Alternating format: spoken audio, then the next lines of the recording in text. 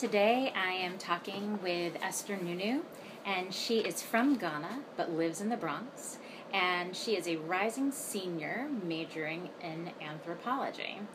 And I am going to be asking you 3 questions. And the 3 questions are, what's most important to you? What does a liberal arts education mean to you? And what do you wish your professors knew about you? And so I'll make sure we hit those, but you can take them in any direction you'd like. Okay. So let's start with the first. What's most important to you? Right now, it's following my intuition and trusting my gut. So I've realized that I don't cut myself enough slack, and I know what I need, but I get really afraid to follow my intuition or to even admit to people that I'm following my intuition because I feel like it doesn't hold enough weight.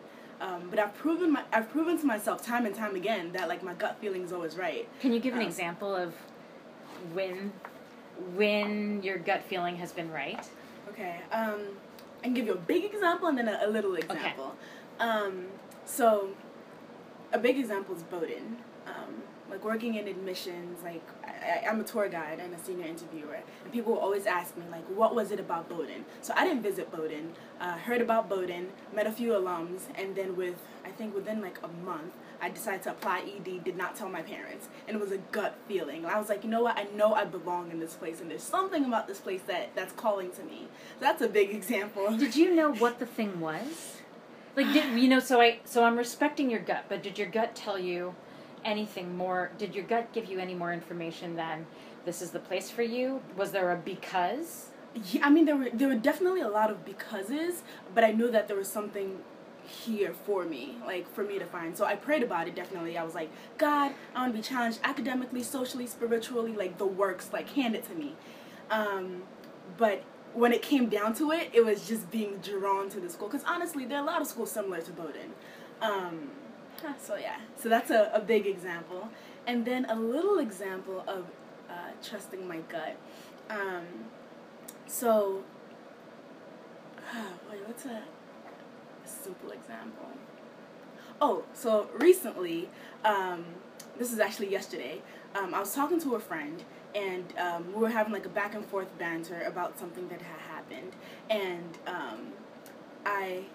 I thought of doing something for her, and it was really random. Whenever I think of doing something for someone, I usually go ahead and do it. But yesterday, for some reason, I was like, no, this is too random, and it's too much, and I don't want to be too much, and so I didn't do it. And so later, we see each other, and she's like, yo, I was kind of waiting for that, and it turns out she needed that at the moment, and I was so mad at myself because I began doing it. I began doing it, and I stopped myself because I thought I was doing too much. So yeah, just that gut. Yeah. Do you think that you have been? So you said you prayed about that. You said, God, I want to be challenged spiritually, academically, socially. Mm-hmm. Has that happened? Yes, but not in the way that I thought it would. So when I first got here, I hated it. I wanted to transfer, and I always joke that. How long did that feeling last? I think it was a good part of my first year. Mm-hmm. What did you hate about it? Why did I hate about it? So I thought that when I had this romanticized notion of what Bowdoin was going to be like, so I thought that we were going to be having crazy discussions in and out of the classroom, and we were going to be protesting, and the school I came from in Harlem, there was a walkout at one point because our Metro cards got cut. It was, students would there was this one teacher we protested, we would sit in her class and not do anything because we felt like she wasn't teaching. So this was regular for me. Right. So I thought Bowdoin was going to step it up and just be, big poster signs and all that. And I come here and, we were in a class one time and we were talking about prejudices, and I was like, yeah, I thought white people couldn't dance, blah, blah, blah. And everyone's quiet and no one's saying anything, no one's challenging me. And I was like, what's up? Why don't you talk about your prejudices? And so it was things like that, but then also being a first-generation college student and going through it, and feeling alone. There was the base program, but I couldn't explain to people, why I was, working through certain types of paperwork on my own, or why I couldn't talk to my parents about the classes I was choosing, and so going through that and like realizing the American dream was a lie, and it was just a lot. And as I said before, realizing that Bowdoin wasn't the place that I thought that it would be. So yeah, that. So that was how you. That's when at first you wanted to transfer, you hated it. Right. And this conversation started because I said, have you been challenged spiritually, right. academically, and socially? And it wasn't the way it looked like. So right, that's, so now... I realized I got yes. exactly what I asked for. Exactly what I asked for. It just looked different than I thought that it would. And so the academic, challenge, I mean, we all know how that goes. Right. But the social challenge was... realizing that people are raised differently. And so I remember one time I had an issue with someone, and I went up to them and I talked to them. I was like, yo, I didn't like that you did this. And later I heard that this person felt intimidated, and they felt like I was very confrontational. I was like, well, how else am I supposed to go about this? If I respect you, I'm going to come to you. And I realized, no. Some people were raised, a little differently. So, what do you mind my asking what the issue was? Can we talk about it? Yes, I do. I mind because it's okay. You're going to be able to. Okay, yeah, they'll know. Okay, we can't revel that. Okay. Yeah. We want to keep the confidentiality of all the people involved. Right, okay, right. But that's good to know, right? So you doing the thing that you thought is like, this is the respectful and appropriate response, right, to this situation was taken as a threat, right. And I mean, I wasn't or was felt as threatening, right. And I came to them the regular way I am, like, you did XYZ. I don't like XYZ, therefore I'm thinking of cutting you off. And they weren't happy with that. And I think getting used to Bowdoin and kind of getting a feel of how other people were raised, I'm like, oh, I see how you could have been upset by that, but still, get over yourself. Right. And so that was like one of the social challenges. Spiritually, man, for me, I was raised in a Christian home. We're Ghanaian conservative Christians, and what does that? Can you give me a picture of what does that mean? Ooh, okay. So on the like basic level, it means Wednesday night Bible studies, Friday night prayer meetings, Saturday you have the youth meeting, and then you have choir practice, Sunday church. And my parents are, my family is very involved in the church. And then on a spiritual level, that means if you have a dream and it's a funky dream, you wake up and you pray about it. Like, that's it. And it's just like that intuition, that gut. If you have a bad feeling, if you're thinking about someone, you hit them up. Like, it's very... We're very deeply spiritual. And I didn't know that religion and spirituality didn't go together. And so I come to Bowdoin and, people... I met certain people. Do you mean that they don't go together, meaning they don't have to be connected? They don't have to be connected, yes. That they can exist. That they can exist independently of one another. Yes. Okay. And that's not something I realized. So I come to Bowdoin and I'm trying to talk religion with people. So I'm still in the mindset that we can talk about everything. I'm trying to talk religion with people. I'm talking about demons. I told people, I was like, I've seen exorcisms. Like, you never seen exorcism? Because I grew up watching that. And, people are freaked out and people are scared. And, It was, yeah.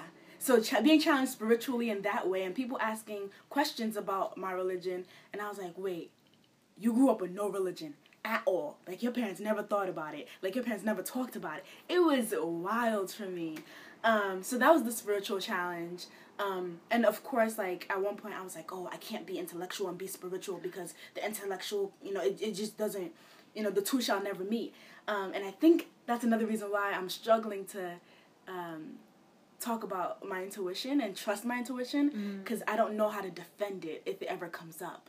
And usually I don't have to. Usually when I call someone up and, they're like, man, I was feeling down, and I'm glad you called, I usually don't have to defend it. But then other times, whew. Can you give an example of another time where you would be nervous about sharing that your choice or your idea or your belief is based on intuition? Do you know what I mean? Like, a situation where you'd be like, oh, I can't share that this is my gut telling me this. Right. Here. I think it's mostly with people I don't know. Like I'm nervous that they'll think something, I don't know, that they'll think wrongly of me. But an example of where I couldn't share that, my God.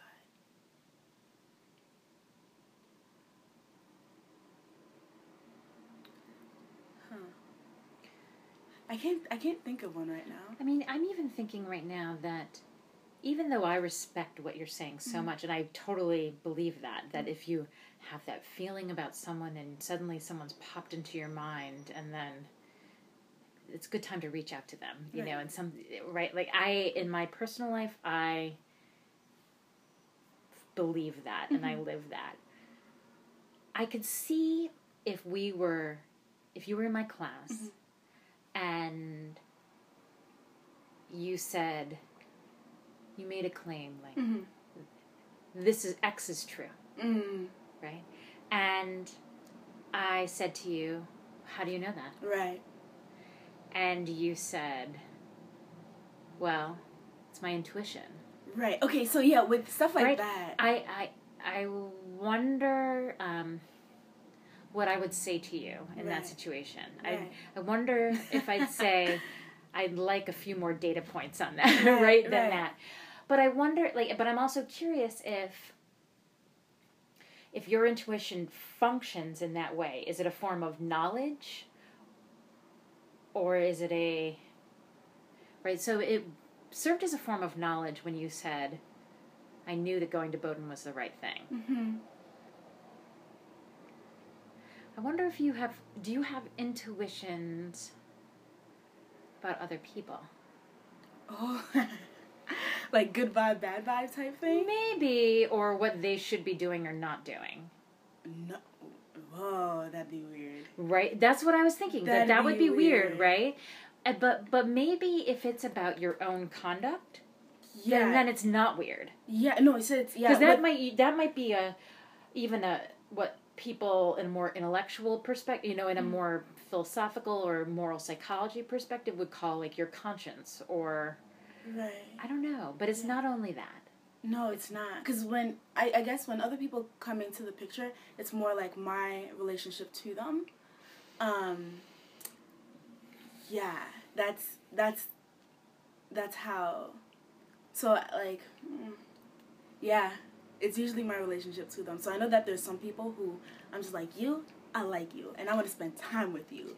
Yeah. And, like, I will put a lot of energy and effort into them. Actually had a really good example of that recently. Yeah, so. You want to tell me the example of that recently or no? No. Okay. No. I have one where, and I'm going to give her a shout out because she's a great teacher, and her name's Jen Lunt, and I walked into her classroom. It must have been now maybe 4 years ago, and I was teaching my urban education class, and we were doing a tour of Portland High School, or my students were all around Portland High School in different classrooms, and I was sort of going around looking to find where my students were, and I saw people teaching, and I walk into this woman's classroom, and I said, everything you've got going on right now, I love. Yeah. I need to know you. Yeah. And she and I are great friends now. You know, and it's just, I just walked in and I was like, yes. And I'm feeling your vibe, I'm feeling your energy, and it's just, yeah. I made a really good friend recently, and when I first met him, it was where he was sitting and how he was interacting with people. So he was sitting apart, there was like a table, and there was a bench behind the table, and he was sitting on the bench, really far from the table where everyone else was gathered, but he was still social. And, like, that caught my attention. And I was just like, how are you, like, you're still independent, but you're holding your own. So you're not antisocial. Like, you're engaging, but your body language is telling me you're just not trying to be a part of that. And that drew me in. And I was like, you know what? I want to know you. And sometimes it's, like, the way someone walks. Like, it's, I don't know, it's really, really weird. I wonder then if maybe the times, and this is just something to think about, the times that you are following your intuition or listening to your intuition or heeding your intuition, whatever the right term is, if those are times where the usual the sort of criteria for knowledge is not the same. Oh yeah. Right? So Oh, maybe it wouldn't be cases where you say, "Oh, Doris, yes, we're reading The Souls of Black Folk right now, and I just feel that Du Bois was a white man." Yeah, it right? doesn't happen like that. Right? Yeah. Like, and that would be weird because I'd say, okay, that's just not right. Yeah. And it doesn't matter how you feel about that. That's just not right. Yeah. Right. So I'm curious. So let's go back to, if you're willing to talk about it, what are you worried people are going to think about you if you are honest about following that gut sense, that intuition?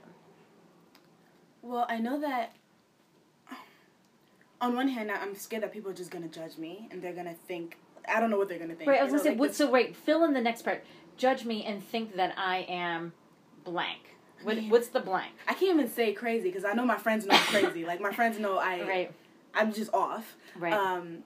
But I think what I've learned about religion and, like, religious, like, I don't want to say not Westboro Baptist Church, but people doing things in the name of religion. Like, I know my friends know I'm religious, or people know I'm religious, and I'm not shy about sharing that. But I'm not trying to have people thinking, I'm, like, way off. Which is weird, because I usually don't mind being radical, but I'm like, I'm not trying to be that kind of radical.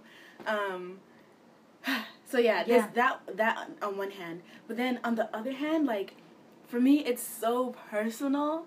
Like, that's just such a deep, like, part of me. And it's like, so once that part opens and once I'm sharing with you, like, hey, this is how I feel about this, there's no going back.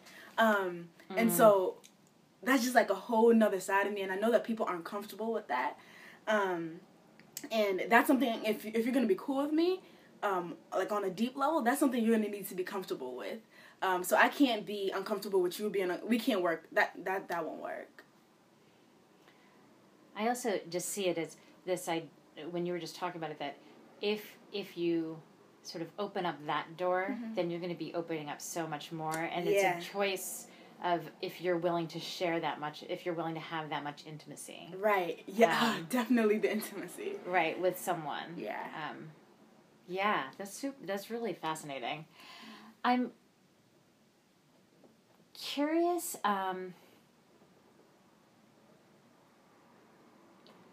how BASE worked for you, and just so people who are listening know what it is. BASE is a program that students can choose to enter, and it provides sort of additional support for students making the transition into Bowdoin.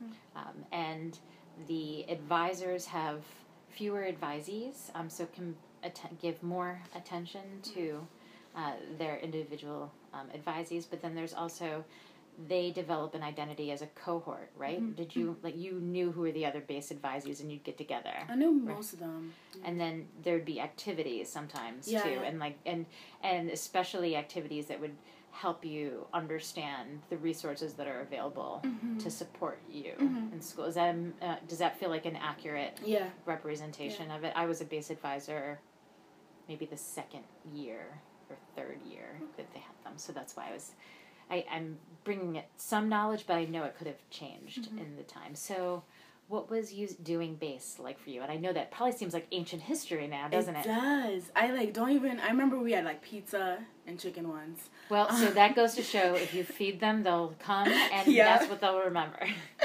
I don't remember like specific things we did, and knowing me, first year and sophomore year, I probably wasn't showing up to many of them. But the advisor I got for BASE is dope. Like, she is such a boss. Who is it? So can I say her name? Yes, you can say names whenever you're praising someone. Okay, so her name is Sarah Dickey, Professor Dickey, and she is such a boss. Oh, yeah. So I think that was my biggest takeaway from Base, because she held it down in every aspect. And she served it hot, cold, spicy, whichever way it was. She served it. And I appreciated that so much. But then she also knew the struggle of being a first-generation college student, and that's what caught me. And like, I think that's one of the things that kept me here, knowing that there are professors who know my struggle, and also other base professors who weren't my professors, like Professor McEachern. I remember talking to him one time after class, and I like teared up because he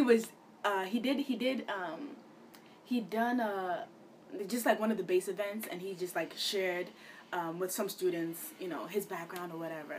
And I was like, you know the struggle. And for me, that's all that matters. Like, knowing that someone knows what it is, and that I'm not in this alone, and that I'm not losing it. Because sometimes I think I'm losing it, that I'm doing something wrong. I'm not seeing the bigger picture. So yeah, that's me in Base. That's great. So what does the liberal arts education mean to you? The liberal arts education. Or what does the liberal arts mean to you? You can take that wherever you want it to go. So, for me right now, I'm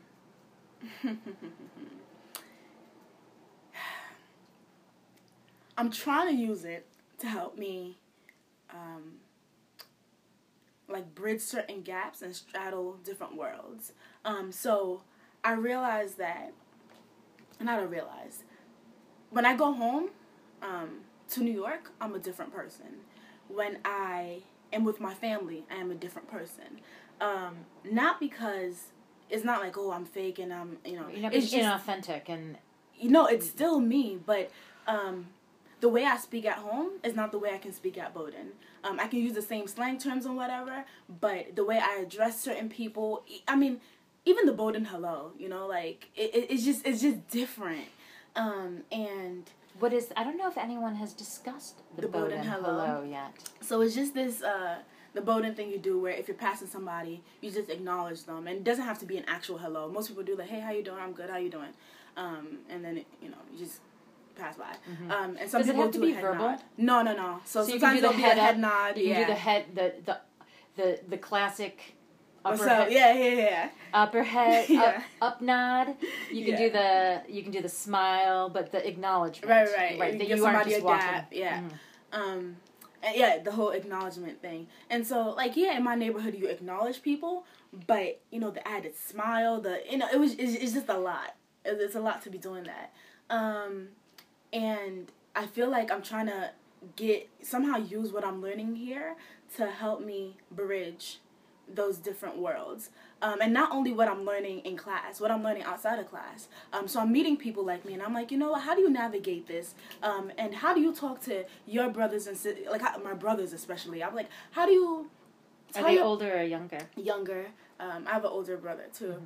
But I'm like, how do you talk to your younger brother about college and, acknowledge that although he gets a degree, like, he still could be shot down. Like, that degree means something, but it doesn't mean anything. Like, how do you negotiate that? And how do you, explain Bowdoin to your family, when things are going on? Do you explain Bowdoin to your family? Because for me, at one point, I was honestly, like, ashamed to talk about certain things that were going on. Because my family loves Bowdoin, and they think the best of Bowdoin, and da-da-da. And I was like, what? I can't bring this to them. And so... Do you think that they would worry about you? Oh, definitely. They worry about me. I remember somehow a relative in Ghana got wind of some things that were happening, and she was like, stay safe, like, don't go out, da-da-da-da.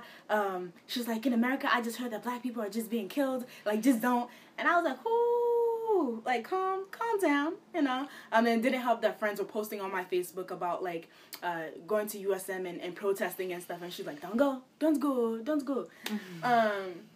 So, yeah, I think that's what I'm trying to use the liberal arts for. How do they help you do that? How do the liberal arts help you? I help think you make those bridges. It helped me realize my privilege, because I came here and I was like, oh man, like, I didn't go to a prep school and so I'm not privileged. And then I went to India, And I realized for study abroad, yes.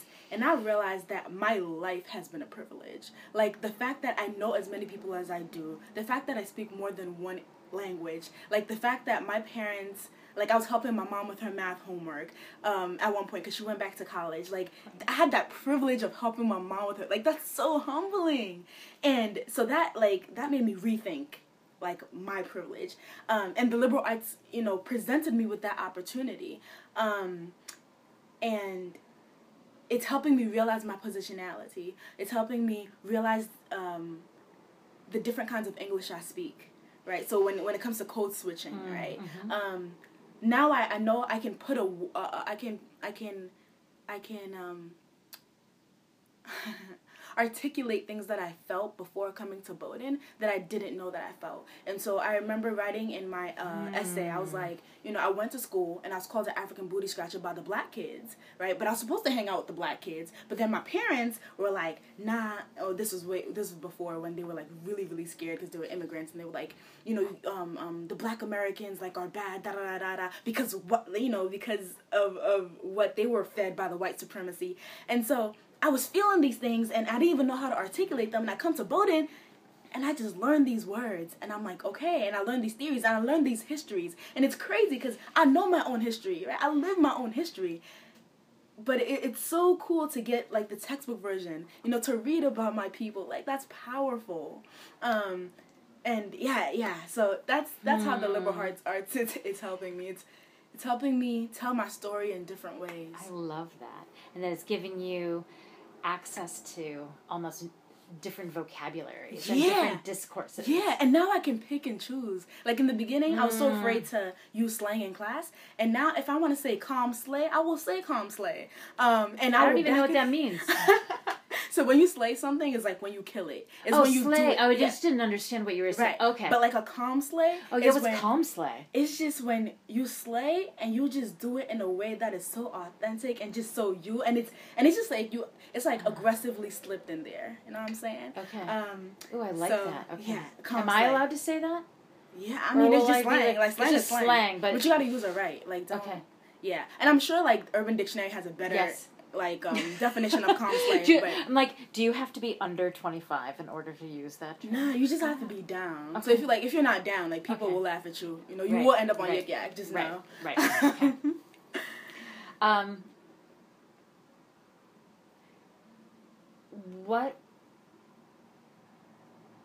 What were your? I don't want to ask that question actually. Okay. I changed my mind. Sorry. Okay. What do you wish your professors knew about you? What do I wish my professors knew? Man, that's a good one. Sometimes I wish I knew more about them, honestly. What do you want to know? Just about y'all lives. I think that's what gets to me. Like, when I realize that y'all are real people. I mean, I know y'all are real people because you're like, oh, I need a babysitter for my kids this weekend, da da da da. But I really hope, like, one of those people who hate Bowdoin doesn't pick this up and be like, Bowdoin professors only use their students as babysitters. Right, well, right. To take one thing someone says completely deconstruct it, right. I think that there was already wasn't there an Orient story about professors using students as babysitters? Really? But I think it was a sweet story. Okay, you know, I think it wasn't an expose, like sort of uncompensated labor or something like that, or intimidation to take care of my toddler. I think it was sort of a sweet story about how much, just about nice relationships between faculty and students, and then their children too. Yeah, because it's real, man. It's so real. But the reason why I want to know about professors, it's just, you know, like, y'all are just involved in such dope things, and I'm just like, where did that come from? Like, this is one professor. He's all about Haiti. Like, this guy will connect any and everything to Haiti, and it's beautiful. But I'm like, how did you, like, you're Canadian, and it's just, how Haiti? How?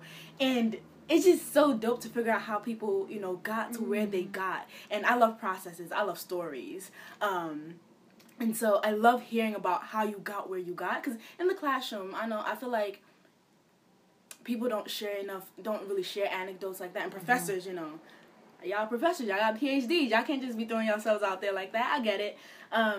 And so I wish I knew more about professors. And what I wish professors knew about me, that, definitely. Like, I love connecting with you. And I want to know you as a person. And also the intuition thing. Because I respect you. And so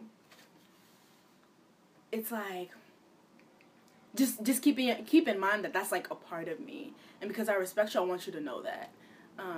And of course, it's not for the classroom. It's for outside the classroom when, you know, I'm just getting to know you. Right. Are you a member of any organizations where you could organize some professors to tell their story? Oh. I think that's a great idea. Yeah. I know that, I mean, definitely with BASE when they had Professor McEachern come in. Yes. And I know, like, professors participate in, like, polar bear tales and stuff like that. Right. But I wonder if you know, let's say if Student Affairs or something put on, here, like, once a month you get to hear 4 professors explain to you how they got where they got. Right. And why they study what they study. Right. And, like, just their lives. Like, where'd you grow up? Like, yes. Are you a middle child? Like, that matters. I think...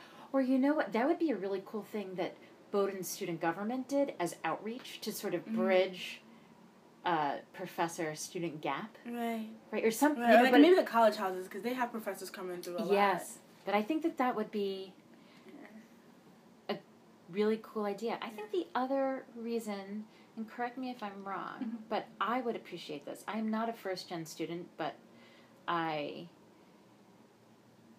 wouldn't say that it's necessarily that my family talked a lot about what college was like. My father went to college and went to dental school too, so he's highly educated. And my mother went to a 2-year college, but I just don't feel like it was a household where there was a lot of talk about what college is like or what it's like to be an academic. And so it's helpful to have not necessarily models in the sense of you want to be exactly like that person, but to hear about how does someone live this kind of life. Yeah. Because if your parents aren't living that kind of life, or if their friends aren't, right, and on top of that, my parents' friends weren't, at least that I interacted with, weren't living a life of the mind. What does it mean to do that? And so how do you know what that would be like, and how do you know you may or may not want to do that? Right. I like it. Let's pursue that. Okay. So what are you doing here this summer? I'm working in admissions as a senior interviewer. Yeah. And so what does that mean? What do you do? That means I interview prospective students. I also participate in general info sessions. And sometimes we pick up tours, like if there are too many tours. Yeah. Do a lot of people come in the summer? Yes, it's picking up now because like most people are out of school. And so it's getting wild. All right. This is going to be the end of our conversation, but I want to invite you to do something if you would like to. Okay. Are you at all interested in reciting any of your poetry? Do I even have anything right now? It's still running. Yeah. Let me see if I have anything. So while Esther's looking, I will say that I heard Esther recite some of her poetry at what were those things called? They were student open mic? No, it was at the library, and I can't remember what they were called. Oh, Food for Thought. Food for Thought. And so they were it was organized, I don't know by whom. BSG. BSG. So I think, BSG could be the place to do the professor, stories. But BSG did this Food for Thought where students taught each other something, and it didn't have to be academic at all, or you could just do something. Is this correct? Yeah. And so I heard Esther recite a fabulous poem. Should I just do that one? You can do that one. Okay. And I had her come into my class, educating all students, and recite that poem to my class, which was great because it brings up so many things about how do we educate all students, whether that's students at the middle school level or students at the level of Bowdoin, or how we treat other people and educate them in general. Is it the talking about talking or about yes. the one about my brother? Talking about talking. Okay. Yes. All right. I feel like anyone who's at Bowdoin is like, oh my gosh, I heard this already. Shut up. Oh, got him there. All right. We talk a lot about talking here. Have a problem? Talk it out. Bad day? Talk about it. So I'm going to talk. No disclaimers, no apologies. Outside of the undiscussed or addressed. Outside of the classroom. No theories. Not just black girls over black brunch offering solutions and ideas and could-be's. Just raw thought and feeling and emotion. Me being vulnerable and whatnot, but not seeking a pity party. Now, I won't judge you. I won't beg you not to judge me or make assumptions. Because let's face it, you'll probably do so regardless. And that's fine. Because at one point or another, maybe I've done the same to you. So let's get real. Let's talk. Let's talk about how I thought I was coming to higher education, a more sophisticated and diverse place. See, I come from a place where I could ask almost anyone whether or not they believed in God, where they were from, hood, island, country, it didn't matter, without them worrying whether or not I was judging them. And I asked because I was curious, and it was fine. I may ask because I noticed you say the tin instead of the thing, and I want to know where you picked up the West African accent. I may ask because a lot of my friends are Dominican, and so when I hear that accent, I just want to know where you picked it up from. I just can't help but ask. Let's talk about how some people throw around the word liberal. Let's talk about how some people are liberal until you disagree with them. Let's talk about religion. I guess maybe I thought too highly of college, but the thing is, they sold it to me. This college thing, they sold it to me, man. Made it seem like college was the answer to everything. Money problems, non-magnet New York City public high school without community funding, my brother getting disowned, and I should have known it was too good to be true. But when you're in a school where fights are common, a school that seems more like a jail because there are metal cagings over the windows, with school security guards that wear the same uniforms as cops and drive in the same vehicles as cops, a place like college seems dope. And if they tell you that if you work hard, you can make it, like Condoleezza Rice or Obama or Colin Powell, well, shoot, then you work your butt off, because hard work pays off in America, right? My father's a housekeeper. He works his butt off.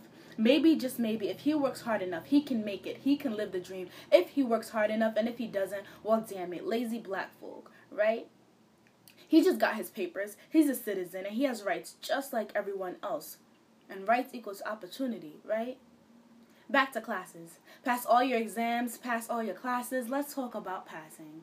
Now, I've usually passed in my life. Exams, quizzes, classes, sometimes drinks. I've passed friends, I've passed stores, ex-friends, mailboxes, and houses. I've passed through towns, and maybe that's why I didn't think twice as I passed for college. And I know some black folk will get upset when I say this, but that's exactly what it is. Passing. You wrote your essay in a certain type of English. Passing. I got here for programs for black people. Passing. I can't help but feel like I'm passing like the black ballerina who was really light-skinned, so she passed by acting like she was white so she could dance. Like John in The House Behind the Setters, who passed so he could live the good life. Now, I'm not saying I fooled admissions, but I am saying I changed in order to make it. And it was always the little things. Drop the accents. Little things you wouldn't notice. Drop the accents.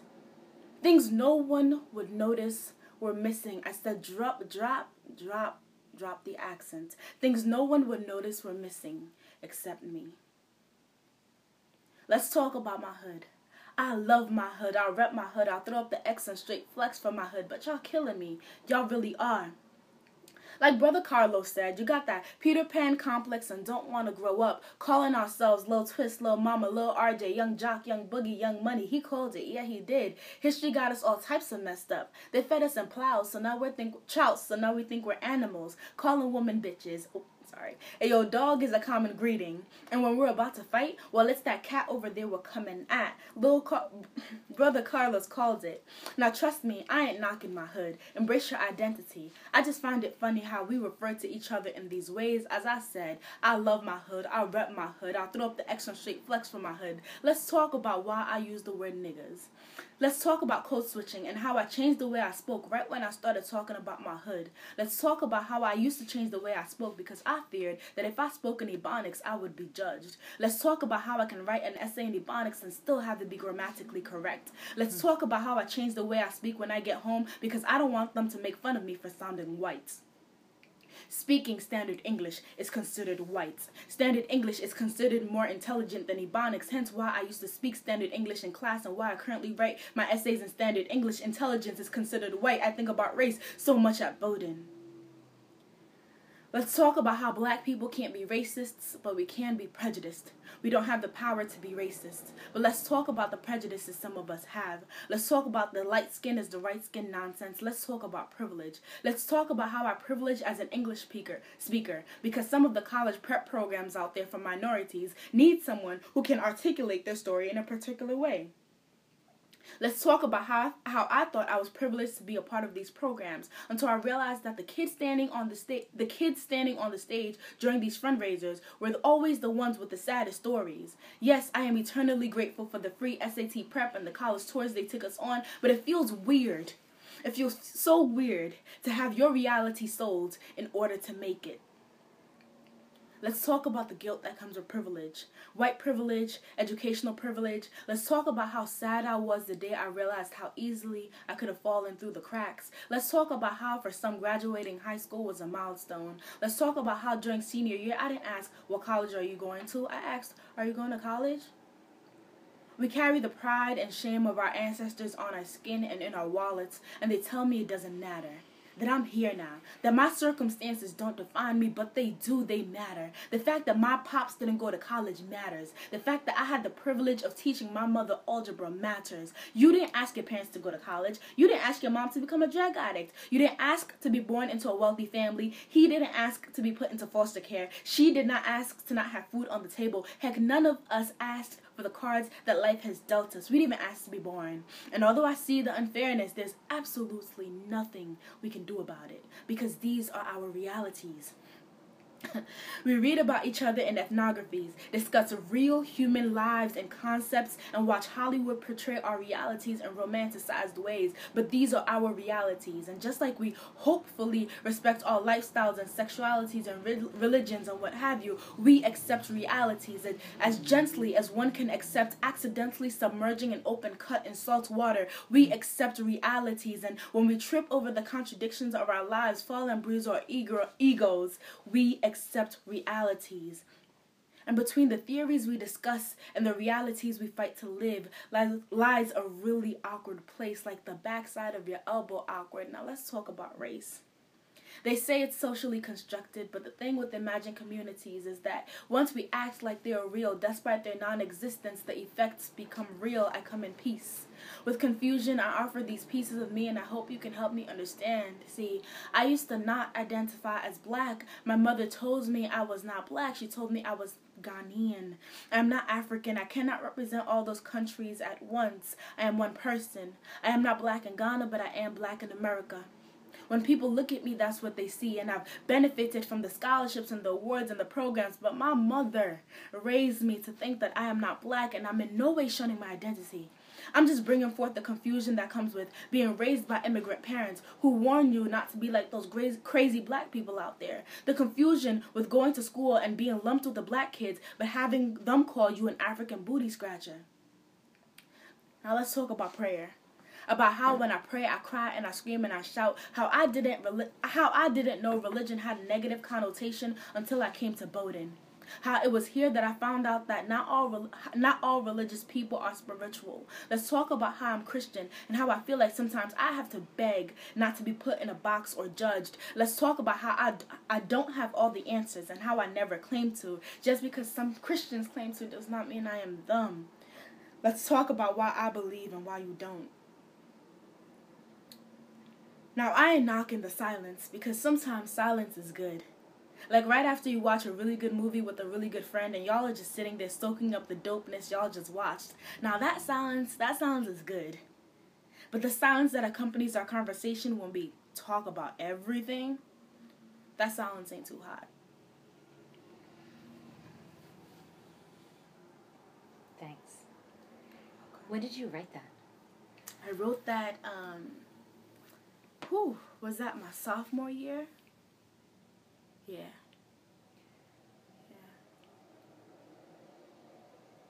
Is there anything you'd change? I mean, so as a poem, Yeah. I don't think you'd want to change a thing. Mm. Maybe. I just think it's so fabulous. Thank you. And it sounded so new and relevant to me today. I'm curious, because you said that you feel like you've changed in your orientation to how you feel about this place in that period of time, or if that, I don't know if that was a pivoting moment where you were turning and re-envisioning, oh wait, this is what I prayed for. You know, is this a moment where you, when you wrote this and started performing this, is this a moment where you started realizing, okay, this is how I'm going to interpret my experience? Or are you in a different place today entirely? So when I wrote this was a vent. I was just venting, like I was going through it.